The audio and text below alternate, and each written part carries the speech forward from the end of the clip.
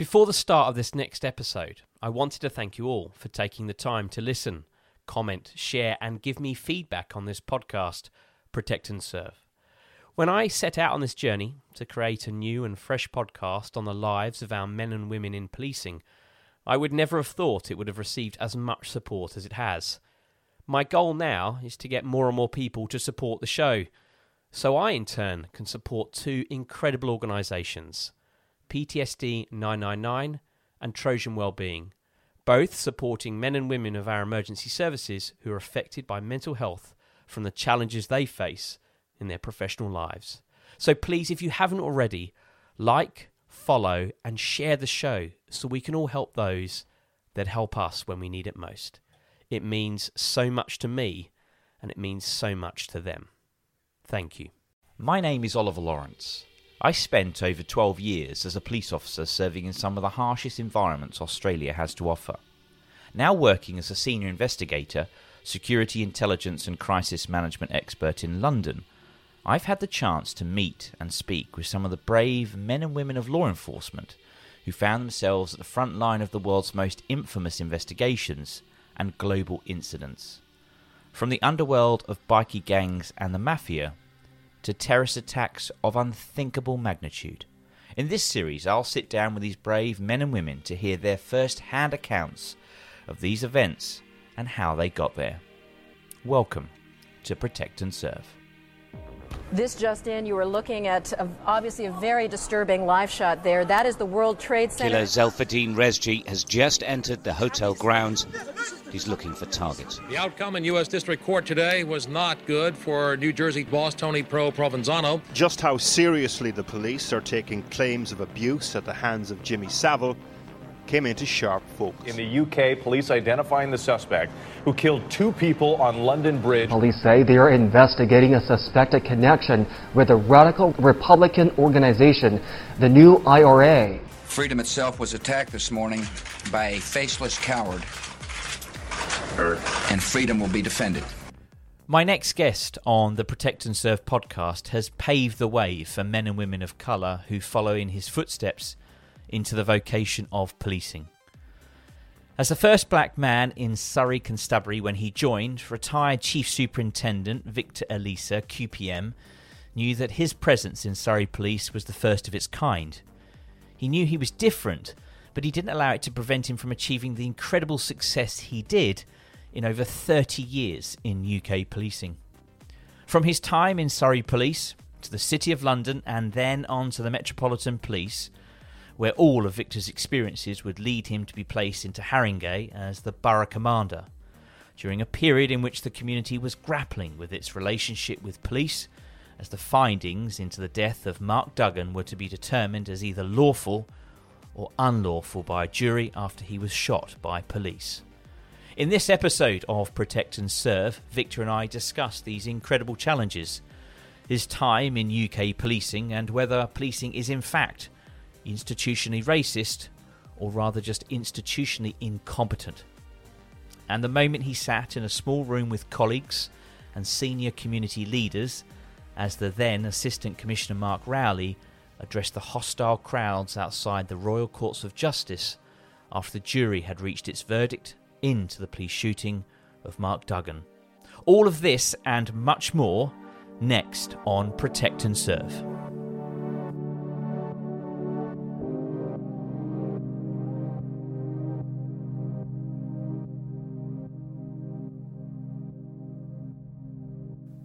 Well, welcome to another episode of Protect and Serve, and this week I'm incredibly honoured to be sitting down with a man I followed closely in 2015 when I was working as a sergeant in the outback of Australia. I was always keen to see and learn from others who had led their communities during difficult times. And retired Chief Superintendent Victor Elisa, QPM, who joins me this morning, was one of those incredible leaders who I watched from a distance as I observed him through the TV documentary The Met, Policing London. In this series, which aired for the first time in 2015, I watched Victor support the Haringey community and his colleagues through what would only be described as an incredibly tough period in the borough's history. When the findings into the death of Mark Duggan were delivered in 2013, the riots that were seen 2 years prior in 2011 across London and the UK could have quite easily have repeated themselves. But they didn't, and that in part was down to the incredible leadership of my next guest joining me this morning. Victor, welcome to the podcast. It's so lovely to have you on the show. How are you this morning?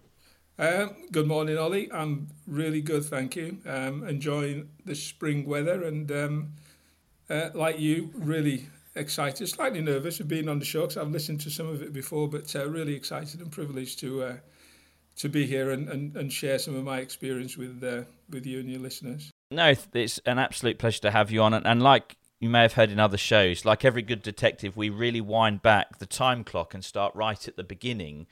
And I know you came from a very strong university background into policing, but what was the decision-making process that you went through to identify that policing was a vocation that you wanted to pursue? Really interesting, actually. I never, I had a desire or a plan to become a police officer from an early age. Although having said that, my grandfather on my mother's side in Nigeria was a police officer. Wow. I knew a little bit of that, but that wasn't a massive influence. But it certainly did help after I joined. But so I went to university, and that university at the time, so I was at university between 1979 and 82, and I studied biochemistry. And in the second year, you do like a work placement, which I did in a local hospital near Egham, where the university was, in Surrey, Egham in Surrey. And I realised working in a hospital lab, which was the type of work I would have done as a biochemist, wasn't really what I wanted to do, what I saw as my future. And so in the third year, I played a lot of football. In the third year, one of the mates that played football was looking at policing. He was looking at work and everything else and looking at policing. And the police at the time were doing what they called a 3-day awareness time with service. So they were looking at students who were about to graduate, taking them for 3 days and showing them around the force and actually trying to encourage them to join. And he came back, and when we were going to football on a Wednesday and a Saturday, he just did not stop talking about how wonderful, magnificent, the things that he's seen, how exciting policing was. And it really, interested me. And so I did a bit of research into it, looked at it, all the blurb, as you would imagine, described it as an exciting profession, one that you could progress in, one that you could actually, it's a public service, you could serve the public. And the clincher for me was that it paid more than being a biochemist. And so at the end of my degree, or coming towards the end of my degree, I applied. I applied to become a police officer and applied to Surrey, where I was studying at the time, applied to Kent and applied to the Met. And Surrey were, quite prompt in responding, interviewed, offered a post, and I joined Surrey Police in 1982. So 1982, you walk through the gates of the training college in Ashford in Kent. I often talk about the challenges of family reflecting on loved ones joining the police. What was the response that you had from family members when you told them this is the direction you were heading in? I think initially my mother was shocked, and shocked in a concerning way, because you can imagine at the time the stories and the news report that you hear about policing painted it as a dangerous occupation. So she was shocked. She was just thinking, well, you've studied biochemistry, and you're now going to move into a profession that's inherently more dangerous than being a biochemist. Also at the time, the image of the police wasn't one of an institution that was welcoming to someone who's black or Asian. And she was concerned about that in the sense of, might face discrimination and life might be really difficult. And the final one was, well, you've just gone through a university study and a degree, and and policing wasn't seen as a profession at the time. It was seen as a job. So her initial response was, I'm really concerned that you've decided to join the police. My dad was similar, but to a lesser extent concerned, because he was thinking, okay, you'd have thought about this. But I have to say, over time, as I said earlier on, my grandfather on my mother's side was a police officer, so that probably contributed to her concern, because policing in Nigeria, as you can imagine, was very different to policing in the UK, and he'd had a particularly tough time in terms of progression in the police. So she saw all that. So that was family. Sisters were too young to really say much, but their view was similar to my mum in the sense of, be careful. It's going to be a tough occupation. Friends were great. Friends were great in the sense of they tried to play it down. They tried to play down the dangers and the challenges. And they knew that, and they'd had experience with police officers, some of which had not been good. And these are both black and white friends, some of which had not been good. And they tried to play it down by saying things like, what, Vic, they got a lot of names for coppers. You going in there, they're going to have a bit more for you. Which might sound malicious, but the type of northern humour was, in a way trying to get me reassured that there were people, that I know, friends, family, who were going to support my decision. So it was one of shock, but I guess over time, parents came to accept it when I joined, became really supportive, and friends, became supportive as well, in the sense of, look, I could talk openly with friends when we went out for drinks, I joined Surrey, but I was from Manchester originally. You can talk openly about being a police officer without, fear of your friends walking away, which they didn't do, or other people probably intervening. So initial stages, surprise, shock, but support was there very, very early on. Did you realise on the first day of your arrival to the training college the significance of your particular attendance and the fact that you were the first black male that had been recruited by Surrey Police in its history, and the significance that had? Yes, because it was. It sounds so trite to say now, because I was different. But I was different as I saw it, not just purely because of my skin colour, but there weren't many graduates joining the police at the time, so I was different as a graduate. I was different in terms of working in a southern force when I'm from up north. And like I say, all these things might sound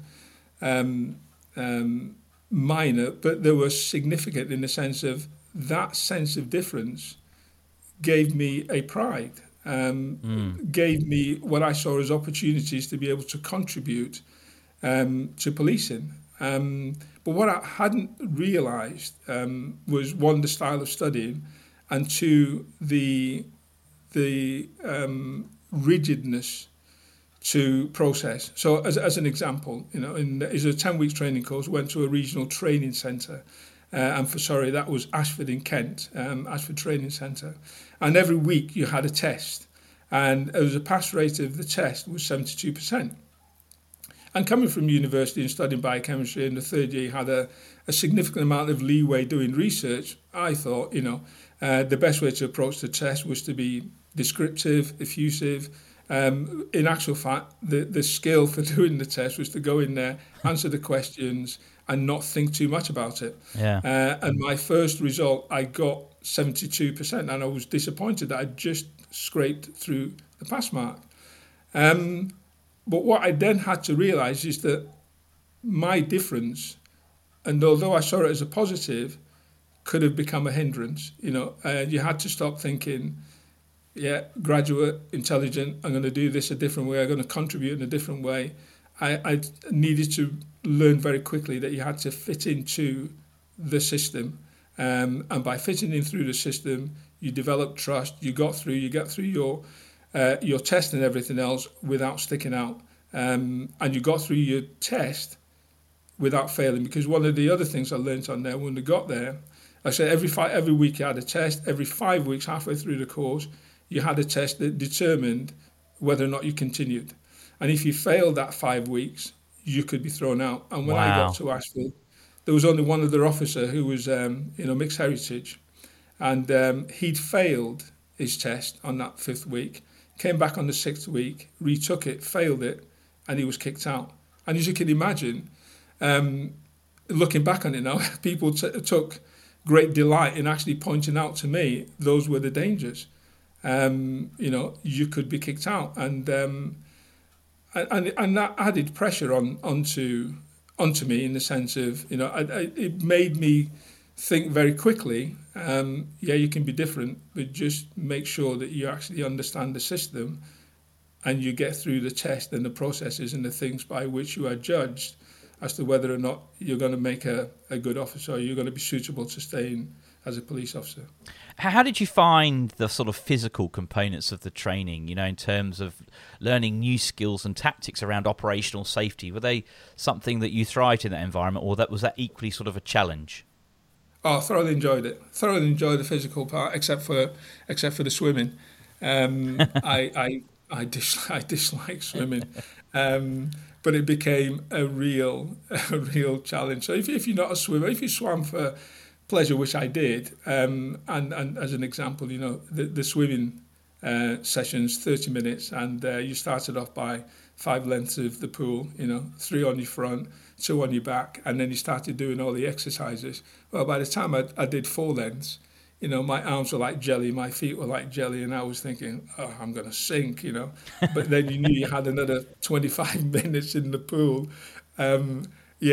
Swimming was a real challenge. But the physical part, I enjoyed sport. I like I said, I played football. I was good at track and field, So the physical part was a real enjoyment, and the physical part really was a welcome break from the style of learning in the classroom, which is rote and you learn and repeated, which I really didn't enjoy.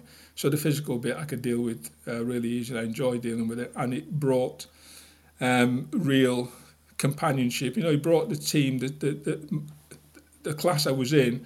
It brought us together because there were other colleagues on there. One was a PE teacher who joined the police. Another one was a professional footballer in the academy who got injured, and there was a swimmer amongst the group who was a brilliant swimmer, and I think he ended up swimming for the British police. So we had a class of men and women, or as we were then, probably young men and women, who enjoyed the sports side of life. So I fitted in really well and enjoyed that really well.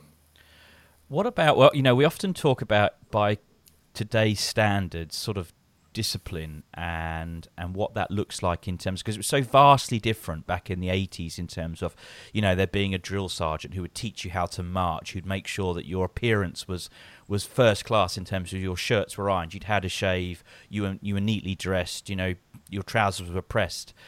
How are those standards in terms of when you sort of reflect on by today's standards? I think, and people will say today it's very different from 40 years ago when I joined, and people I keep saying the police institution should be more liberal, more relaxed, and it's the quality of the service that officers deliver are more important than the appearance. And interestingly enough, having conversations at the moment with a force that I'm working with about whether or not they should continue, drill in a parade square on a regular basis.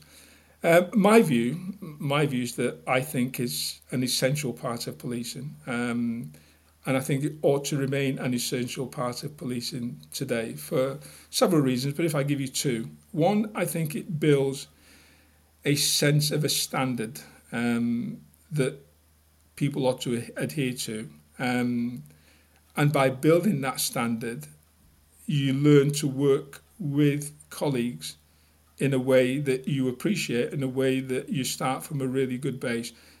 My view is policing is a team occupation. Yeah. And you have images of great individual detectives, fictional, but the reality is great detectives in reality work as a team. Uniform officers work as a team. Even when you get to a situation where you have community policing, as we used to call it back in the 80s, neighbourhood policing today, they're part of a team. You might see an individual officer, a couple of officers walking around for most of the time, but they're part of a team. And by having that standard together, then you work better as a team. And the other one was, and this is more personal. When I joined, I was smart, and I had my clothes and everything else. But when you got to a stage where you had to iron your uniform to a standard, and it required a certain amount of skill, and we had a couple of officers who joined from the army. They were ex-army officers, and they taught us a humongous amount in terms of how to get a crease on your trousers. And it sounds really antiquated now and old-fashioned, but the old brown paper, on a steam iron, and getting a really sharp crease on your trousers, crease on your, on your shirt, and bulling your boots. But what that does is almost like a socialization process, because in the evening when you finished your lessons, you would get together and you went through this what appeared as a routine, but you were learning how to do something that brought all of you to a standard, so you were proud to get on the parade square looking smart and actually looking and being a part of the team and maintaining the standard of the team and comparing yourself to others. Now, some people might look at that and saying, well, that's that type of competitiveness can be damaging, can be destructive. But that type of competitiveness means that you were absolutely clear in what you needed to do with your team, and in a positive way. And I can understand some people are probably thinking, well, in a negative way, that can be really destructive. But, there are negative things in life, and it's how you lead and prevent that is important. But in a positive way, it built up, a sense of pride, a sense of worth, and a sense of wanting to deliver a service that, your colleagues would be proud of and people would be proud of. So in a personal sense, I thought it was a really good way of actually learning together and understanding people, and actually making your appearance the best it can be. And I'll just finish with a little anecdote. I remember when I was at school, and our sports teacher, when we played football, he used to turn up on the football pitch, and at the time you didn't have to wear shin pads, but he always insisted you put a shin pad on, you pulled your socks up, you tucked your shirt into your shorts. And his one reason for saying that is that if you look smart, if you look the part, people will think, people will look at you differently. Indeed. And I think that's the same as a police officer. If a police officer looks smart, he or she will gain respect at the first appearance. And I think that's really important. Your graduation must have been an incredibly proud day, not only for yourself to have achieved what is required of anybody to go through the whole police training, but for your parents and your family. Oh, it was tremendous. It really was. We go back to the last question, just to be able to march, to display a skill that I'd learned that I didn't have when I joined 10 weeks earlier. I actually used to march in sequence and everything else. Again, that might sound to some people really trivial, but it's something that I did not have, and I'd learned, and I could do in sequence with everybody else in a really positive way. So I really enjoyed that, and there was a funny bit really in terms of the parade. You get inspected by a senior officer, and before we got out on the parade, classmates were saying, what are the odds that you will get approached? And I bet you the inspecting officer stops at you and has a word. And we had a little bet of whether or not it would happen. And, right as rain, when the inspecting officer got to me, he actually stopped in front and he said to me, what did you do before you joined? I said, I was a student, sir. What did you study? I said, I studied biochemistry. And there was like a 5-second silence. And I guess he was probably thinking, what the hell is he doing in the police service? And then he said, well, not much call for biochemists in the police at the moment, but I hope you have a wonderful career. And he walks off, and that was quite humorous. But yeah, on the parade day, it was fantastic. It was just the relief of getting through the 10 weeks and getting it through at a really good standard, and making the friends and the learning, and it was a rite of passage, if I can use that phrase, and it really was a proud moment to have actually got through the challenge of the different style of learning, the physical bits, the change in your appearance and everything else, and the preparation for what was, I hoped was going to be a really wonderful and productive career. So it was a massive milestone in anybody's career, and it was in mine, the graduation and passing out day. Let's talk about the first 5 years, because there's a huge difference between what is the training part of policing and your instructors trying to give you ultimately a very realistic, set of scenarios over various different weeks of training, whether it be revising and carrying out sort of a scenario around the Theft Act, or whether it be attending a traffic accident, or dealing with domestic violence or a sudden death. There are so many different training scenarios which are developed. However, they're never real, in terms of you're not on the road dealing with real people, real emotions and real problems that you've really got to get to the bottom of as an investigator and as a police officer to help people get their lives sort of back to a normal playing field for them, whatever the situation is that's been presented. How did you find those first few years in terms of dealing with challenging situations, often confronting and traumatic scenes? Obviously, as a probationary constable, you would have attended scenes of sudden death. How did you cope with those sorts of very often challenging emotive jobs in the early part of your career?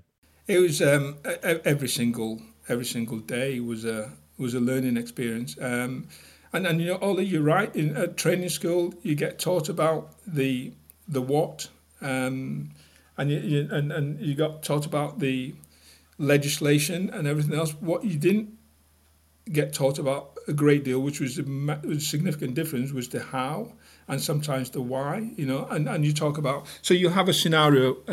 Let's take one of a domestic dispute, and the scenario would be, fairly clear, but it'll be offence related. It'll be enforcement related. You could talk to the couple, but the whole intention was, you always had the power to do ABC. But in reality, it's so much different. You can get into a situation where there hasn't been a physical attack or assault.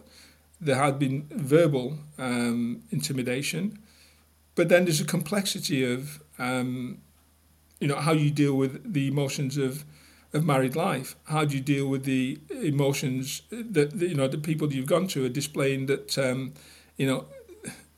it's a tense situation, but they want to be together. How do you confront? You got children in the house who understand to a certain degree what's going on, but also frightened about what's happening. So all these things you have to learn and come to a decision. And then you come, and over the years, the instructions of domestic violence have changed.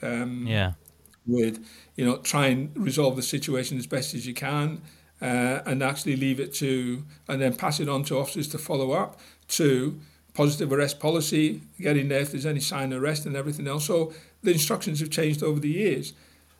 But very, very little training about, the how meant that you had to learn every single day. And I use that as an example, but it's a whole range. There's a whole range of situations you have to deal with, social encounters that you have to deal with that are not catered for in legislation, that are not enforcement. Enforcement's not the best way to deal with it. So in those early years, it was a massive learning process, and that's where, for me, the tutor constables came in really useful. The experienced officers came in really useful because you can bounce ideas off them. You can try things, you can bounce ideas off them. You can talk through things with them, and you can get some reassurance as to decisions you made, whether they're the best decisions or not.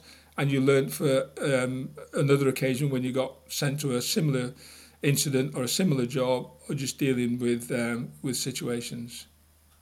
So by 1987-88, you were promoted to the rank of sergeant, working in the area of response, and then shortly thereafter you transferred out of Surrey Police to the City of London Police.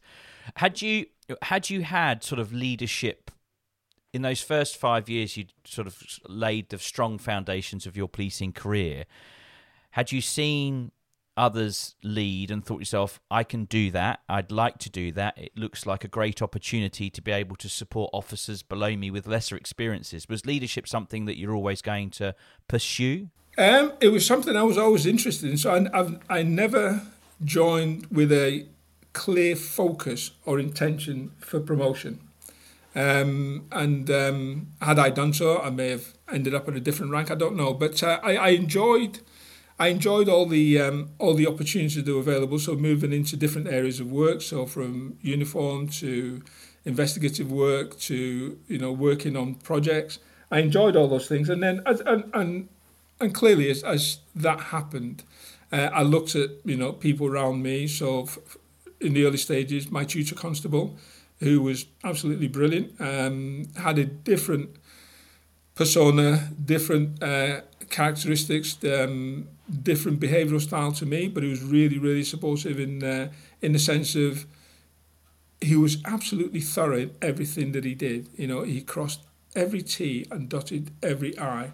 And the initial stages, I'm thinking, well, we could speed this up, we can move on, not cut corners, but we can move on a little bit further, we can do a little bit more. But his philosophy was, get it absolutely accurate. There is no rush. There's time for you to get this thing right. Getting it right is more important than rushing through and getting through masses and masses of stuff. So I learned through that, and clearly, and I had really brilliant sergeants who were a combination of, so the type of thing, really simple. You go out on patrol, you come out at the end of the patrol. There was always one of the sergeants, two of the sergeants there, and they would go through you. How have you gone? How have you done today? Have there been any challenges? Anything you want to talk about? And before they made sure that they signed everybody off at the end of the shift. And I know that that's not possible now because of, the lesser number of people, lack of sergeants, all the structural things have changed. But in terms of your question, those are the type of things that I learned as it developed in terms of, as a supervisor, as a sergeant, it is imperative that you look after your people. Whether you remained at the end of the shift to actually make sure everybody's gone off, or whether you left instructions everyone's gone off, or whether you made sure that you check back afterwards, but always look after your people when they're working, when they go off. Always make sure the work is done, the paperwork is done, reports are done, and you've tidied everything up as much as you can, and you're aware. And for senior constables, there's always the support. There's always, you could approach them and actually just say, I've done this and I'm not sure if it's right. I've done this. What do you think? Really great. The praise was there. The direction was there. And when there needed to be criticism was there. So there's that trust in being able to have conversations with people. And those are the things that formed, my learning. And when I looked at, wanting to be a sergeant, I thought I could be a sergeant. I thought, I had enough in terms of learning. I had enough in terms of character to be able to work as a team, and be the leader in the sense of I could share my knowledge with them, but I could take responsibility when things didn't go well. And that's the way I saw the role of being a sergeant. Not somebody who's dragging people from A to B, giving them direction and everything else, which is important, but actually create an environment in which they can work, by giving them information in terms of legislation, law, what they needed to do, giving them guidance in the way that they actually approach incidents, giving them guidance in the way they appeared, and your appearance is also important. So I picked all those things up and I developed confidence, and after about, 3-4 years, I got the opportunity, after 3 years, got the opportunity to act up, as an acting sergeant. Which was a massive learning experience, but really challenging, because I joined a team Unlike now, where officers are joining teams where the length of service of officers is not long. I joined a team where officers had 17, 18, 20 years service, really experienced officers, and after 3 years, you were acting as a sergeant with some of those officers. So it was clear to me there was no way I was going to be directing them because I didn't have the experience to do so. But what I did have was, the ability to be able to work together, take responsibility, learn from them, and I had their respects. And that is the one thing that makes you a successful leader, having the respect of the people that you're working with. And that gave me great confidence, and I did that at 2 different stations, and I was fortunate enough to be promoted to sergeant with less than 5 years service. And that gave you a taste, it gave you a taste and a confidence for them progressing. But those are my early experiences in terms of leadership. What prompted to move out of Surrey to the City of London Police in 1990? I thoroughly enjoyed Surrey. I worked in 2 big towns, Guildford and Woking. I worked with some magnificent people. I got to the stage where I thought I fancied something different. I thought I fancied something more challenging, and that sounds disrespectful to Guildford and Woking, but it's not. There were really busy places and lots of learning as a police officer, as a human being. But I had professional itchy feet. And at the time, when we were at training school, we met City of London police officers. I met City of London police officers who were, I thought they were great. The uniform was brilliant, and the level of care that they got. So, example, the type of thing, you needed to work 2 weekends on patrol, patrolling the training centre, and for all the forces who were there, you didn't get paid, but the City of London police officers got paid for working the weekend, which I thought, well, that's really good. So when I looked at moving somewhere else, I looked at the Met, and I did try to lateral transfer into the Met as a sergeant. For some reason, that didn't happen. I never understood why.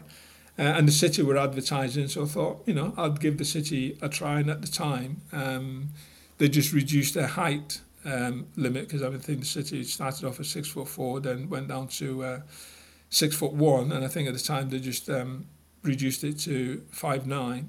And the City is a completely different force, and I thought I quite fancy a bit of, if I could get into the fraud squad in the City, which is what the area in which the City specialised at the time. And I thought, it would give me a good knowledge in terms of investigation, very different from detective work on dealing with assaults and violence and that kind of thing. So I applied to join the City, and remarkably, I found the process really straightforward in getting through. And I guess probably the reason for that was I was really relaxed. I wanted to move, but it wasn't a big deal, and I wasn't stressed.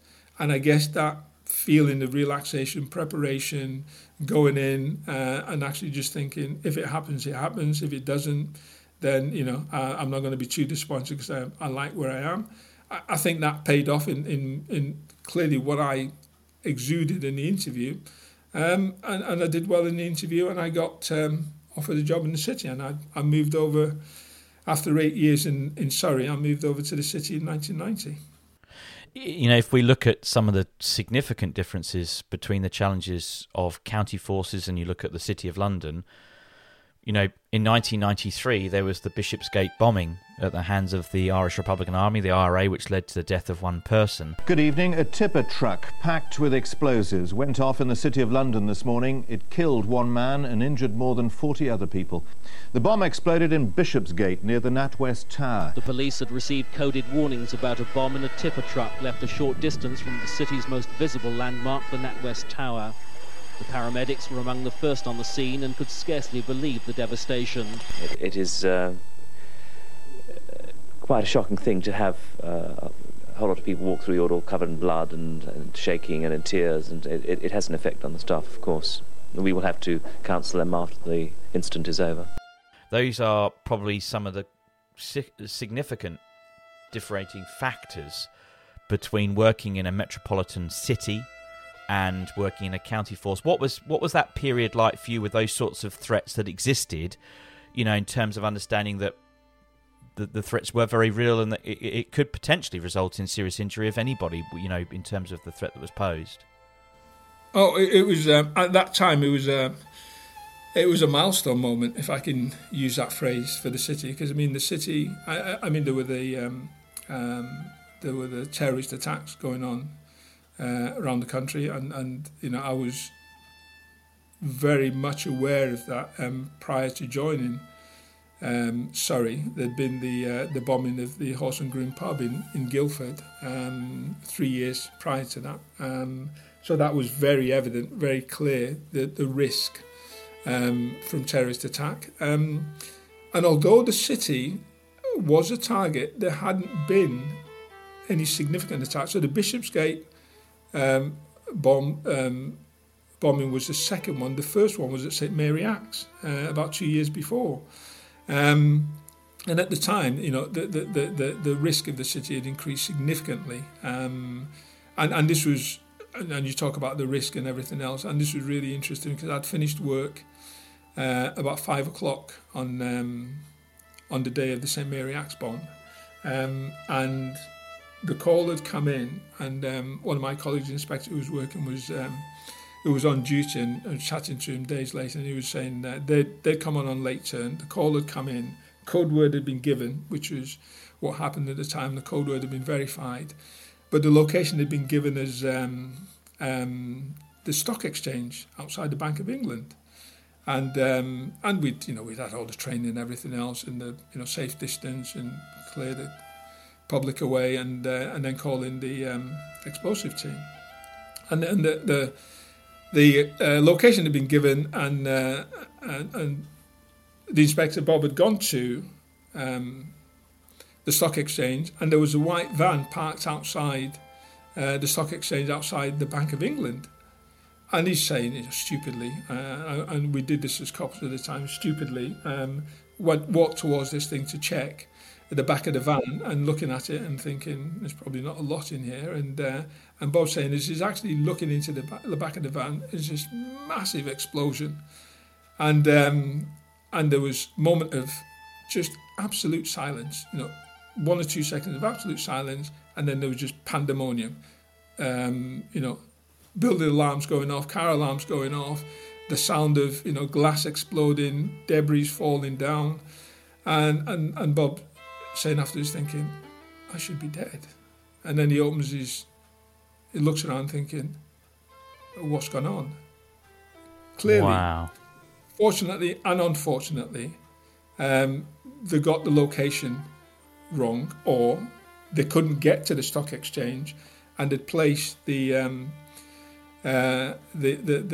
lorry outside the Baltic Exchange, which is just up probably about, I don't know, a quarter of a mile, if that, probably not even that, quarter of a mile off from the stock exchange. Now, we don't know why that happened, but they placed it outside the Baltic Exchange.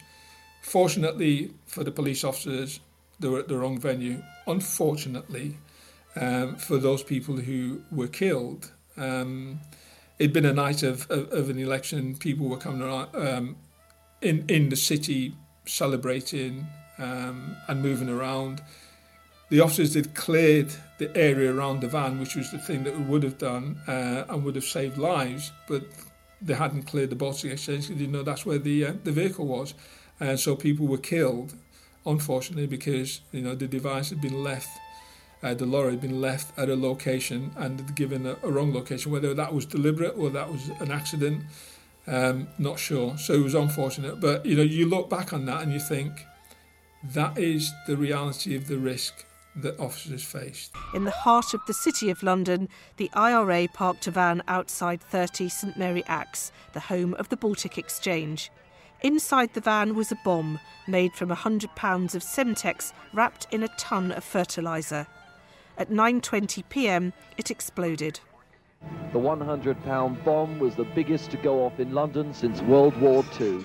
And you know, some people say, well, that wasn't a conventional way to have dealt with it. But good officers are inquisitive, good officers are curious, and with the information that you had, that there was a time that this was destined to go off, then you thought you had a bit of time. You wanted to check, you wanted to verify, which is what they were doing, but hugely risky.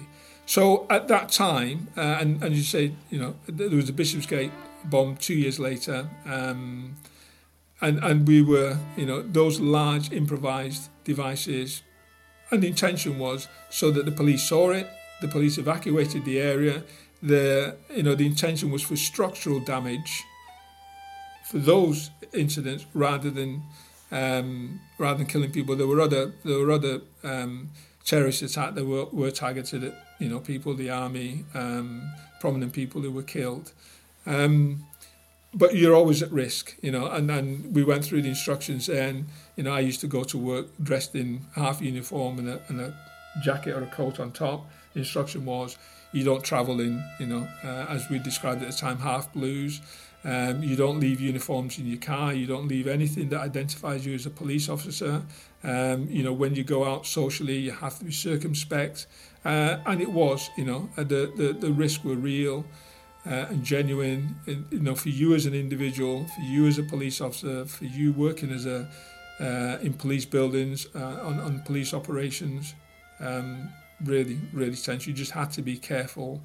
For yourselves and for your family and friends, because if you were caught up in anything, then you would have innocent people with you, whether they're family and friends. So the risks were genuine at that time, around the 90s, when I worked in the city, and that transformed the city really, this is why I said it was a milestone moment. The city was great in terms of, it was brilliant, the best fraud department in the country, probably one of the best in the world, and the city specialised in fraud investigation. But the city then had to develop, skills in protection, in and counter-terrorism, and that was magnificent. And for one little part, I was, involved in the periphery in the development of what turned out to be ANPR today. It was some of the work I did in the policy unit. So it was a real advantageous time for learning about a significant change in the operational requirement of an organisation like the city. So adding that terrorism skill and everything else, in addition to actually not only learning about the technological requirements and advancement, but learning about the policing styles on the ground with officers, public order training, counter-terrorism training. It was a magnificent time to be a police officer in that sense of learning about new risks, new dangers, and developing new ways to deal with the risks.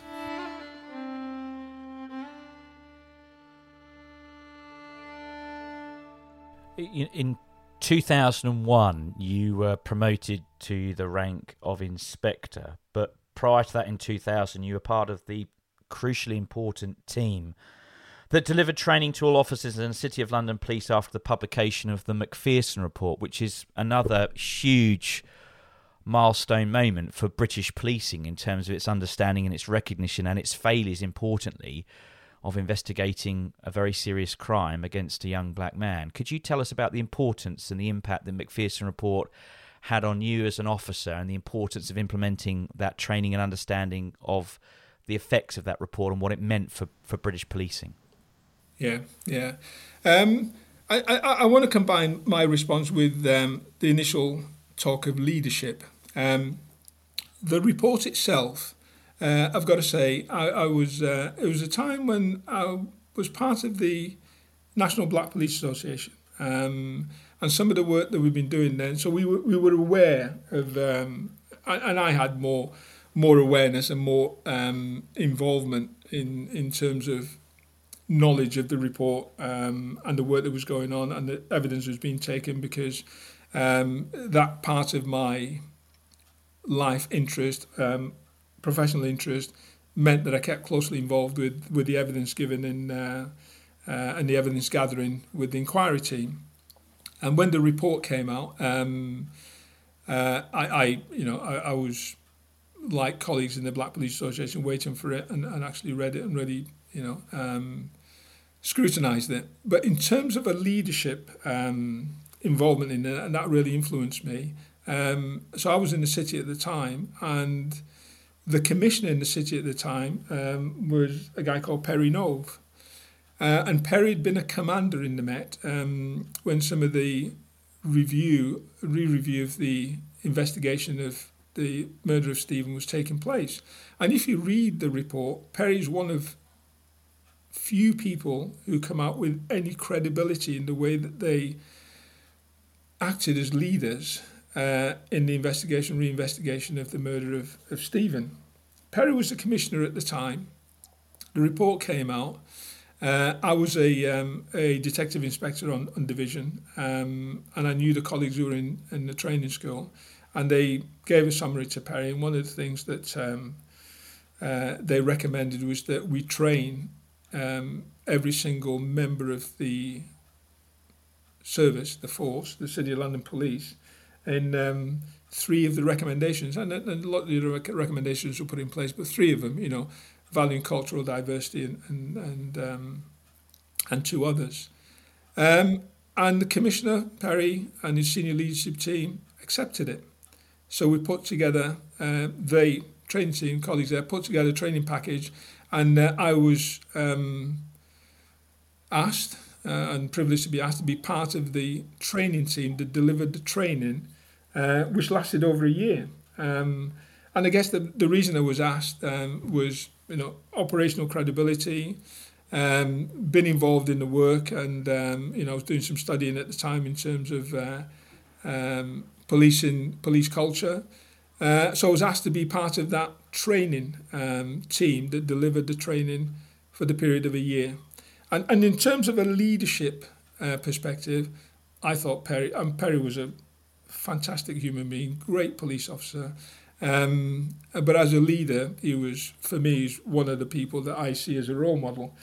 He took on, and I guess he'd been involved in the reinvestigation of the murder of Stephen, but he decided that he was going to do this. He was going to commit for every single member of the organisation to be trained. He was going to commit the time and the money, and went to the police authority to get the funding for it. But as a leader, he felt it was the right thing to do. He accepted it, and it's a way of actually improving the knowledge and improving and changing the policing delivery for the City of London. And some people might say, well, the City of London is only a square mile. It is. But, over nearly 500,000 people came in there during the day. We ended up with probably 7,000 living resident in the city. So there was a massive number of people to influence. But he did it because it was the right thing to do. And if I was going to say something controversial, it would be just wish we had that level of leadership, acceptance, movement, change today in many areas of policing that he displayed back then in 2000. So from a leadership perspective, it taught me a lot, doing the right thing, being courageous, and actually going with the thing that helps deliver a service that benefits not only your officers, but to the public. In terms of the ramifications of talking about race, which is what it was about, talking about race in the workplace, was also significant because we know now talking about race in the police institution, police services, is still challenging. But at the time, it was challenging on the back of the criticism of the style of policing services that was delivered in the investigation of the murder. It was a really challenging thing to try and do because many officers felt they'd been personally tarnished, and the training was perceived by many as a form of redemption. You'd not been particularly good in the past. We're going to put you through this process. You're going to get redeemed. You're going to come out the other side, shiny, bright, knowledgeable, and all the lack of knowledge that you had before was going to be stripped away. And that made it really difficult, and that made it really difficult for people thinking, well, I'm a good person. I've tried my best. I do my work really well. I've got no intention to be racist or discriminatory. Why do I have to go through it? Why do we have to talk about this? So in that sense, and the discomfort around talking about race made it really, really challenging. So from that perspective, being involved in part of the training team to do that was really daunting. And I will say to you, there wasn't a day that I went in to start the training when I did not have apprehension, tension, butterflies in my stomach of how was it going to go today? What was it going to be like? People weren't disrespectful, people weren't abusive, but you could feel the tension, you can feel the apprehension, with people that I'd worked with, people that I knew really well, just trying to say, this is a good thing to do, but weren't coming from a place of being judgmental. And that was another massive learning exercise to how do you create an environment? You've got the policy decision, the strategic decision that this will be, we will do this as an institution, but then you've got the reality of how do you make that happen on the ground, sitting in a room with colleagues and a whole day of training, going through a whole range of different topics. How do you make that happen sustainable for a whole day, every single day for a year? It was a privilege, but it's a learning in how you build resilience and how you influence and encourage colleagues of different ranks, different levels, different grade to engage in something that some of them found really difficult, others found really welcoming, but I hope in the end all found really useful. I think it's an important moment just to remember that today, as we record this interview, is the anniversary of Stephen's death, and so I suppose just our thoughts, obviously, with Doreen and Neville's and Stephen's family, who will no doubt be taking a moment to reflect on their son's life. His death had ramifications well beyond the understandable trauma and heartache suffered by his family and friends. My client, Neville Lawrence, has asked me to read his statement. My life was torn apart by the senseless murder of my son over 18 years ago. I am therefore full of joy and relief that today, finally, two of my son's killers have been convicted for his murder. Although police believe 5 young men were directly involved in the attack on Stephen Lawrence, there has only ever been one successful prosecution 8 years ago, where 2 men, Gary Dobson and David Norris, were convicted of murder. It's been an incredible period in policing, having to recognise that it has made mistakes. I wanted to ask you, did you believe at the time when the Macpherson report came out, because and this word has been used in the Casey report equally and hasn't been, endorsed, isn't being used by Sir Mark Rowley, the term institutionally racist. Previous people that I've interviewed have said that the Met and other police services are more likely to be institutionally incompetent than they are institutionally racist. Do you agree with that? No, I don't. The Met are more likely to be institutionally incompetent and institutionally racist, and I think so. This is my view, and when we look at the definition of institutional racism, it talks about. I interpret it's talking about outward focus. The service that an institution delivers to people, and for some of those people, it's inappropriate, inadequate because of thoughtful process, because of some intentional, some non-intentional, but it's outwardly focused. When senior officers, junior officers, interestingly enough, the head of the Federation, National Federation, has actually openly said that he believes that the police service is institutionally racist. When you take that definition, then it's very clear from statistics that we have in terms of delivery of policing services, whether it's stop and search, whether it's externally, whether it's misconduct issues internally, it fits that definition. So in my view, in my personal view, yes, I do think, the police service is institutionally racist in the way it delivers services, policing services, to certain sections of the community. Yeah? I also think, and we're finding it all along, the evidence proves, and the evidence proves Dame Louise Casey's report is evidence-based, supports, her finding that, the institution is institutionally misogynistic and homophobic. The real challenge I see is the sense of lack of acceptance means, I use the word we, are not going to address the issue. Also, keep focusing on the internal elements. When senior officers say, well, judge me in so many period of time, whether it's a year, 2 years, 3 years, you put the focus internally. This is not about the internal competence. This is about the external service delivery. That's the way I interpret institutional racism, institutional misogyny, institutional homophobia. Turn the focus round. Judge the service that the organisation is delivering in a year's time, in 2 years' time, in 3 years' time, in 5 years' time. Let the people who are actually on the receiving end of that service be the judge as to whether or not you're providing a service that's appropriate, adequate to all sections of the community. Because until the service stops looking internally and stops saying, judge us, and turn and say, judge our service to you, then we're going to still have this problem. And it's still going to remain. There won't be an acceptance. There won't be a movement forward. There is highly unlikely to be a change in the service that the institution, i.e. the police institution, police services across the country, deliver to people from certain sections of the community. You're listening to part one of my chat with retired Chief Superintendent Victor Elisa, QPM.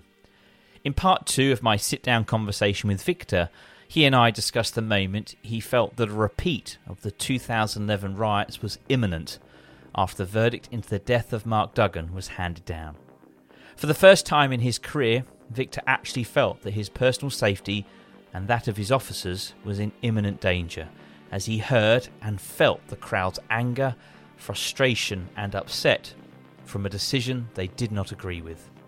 Victor was the voice of the Met that evening and worked tirelessly with both local leaders and his staff to ensure the repeat of 2011 didn't occur. All this and much more next on Protect and Serve. Protect and Serve is a Mash Pumpkin production, hosted by Oliver Lawrence, research and questions by Oliver Lawrence and Robert Winstanley, produced, edited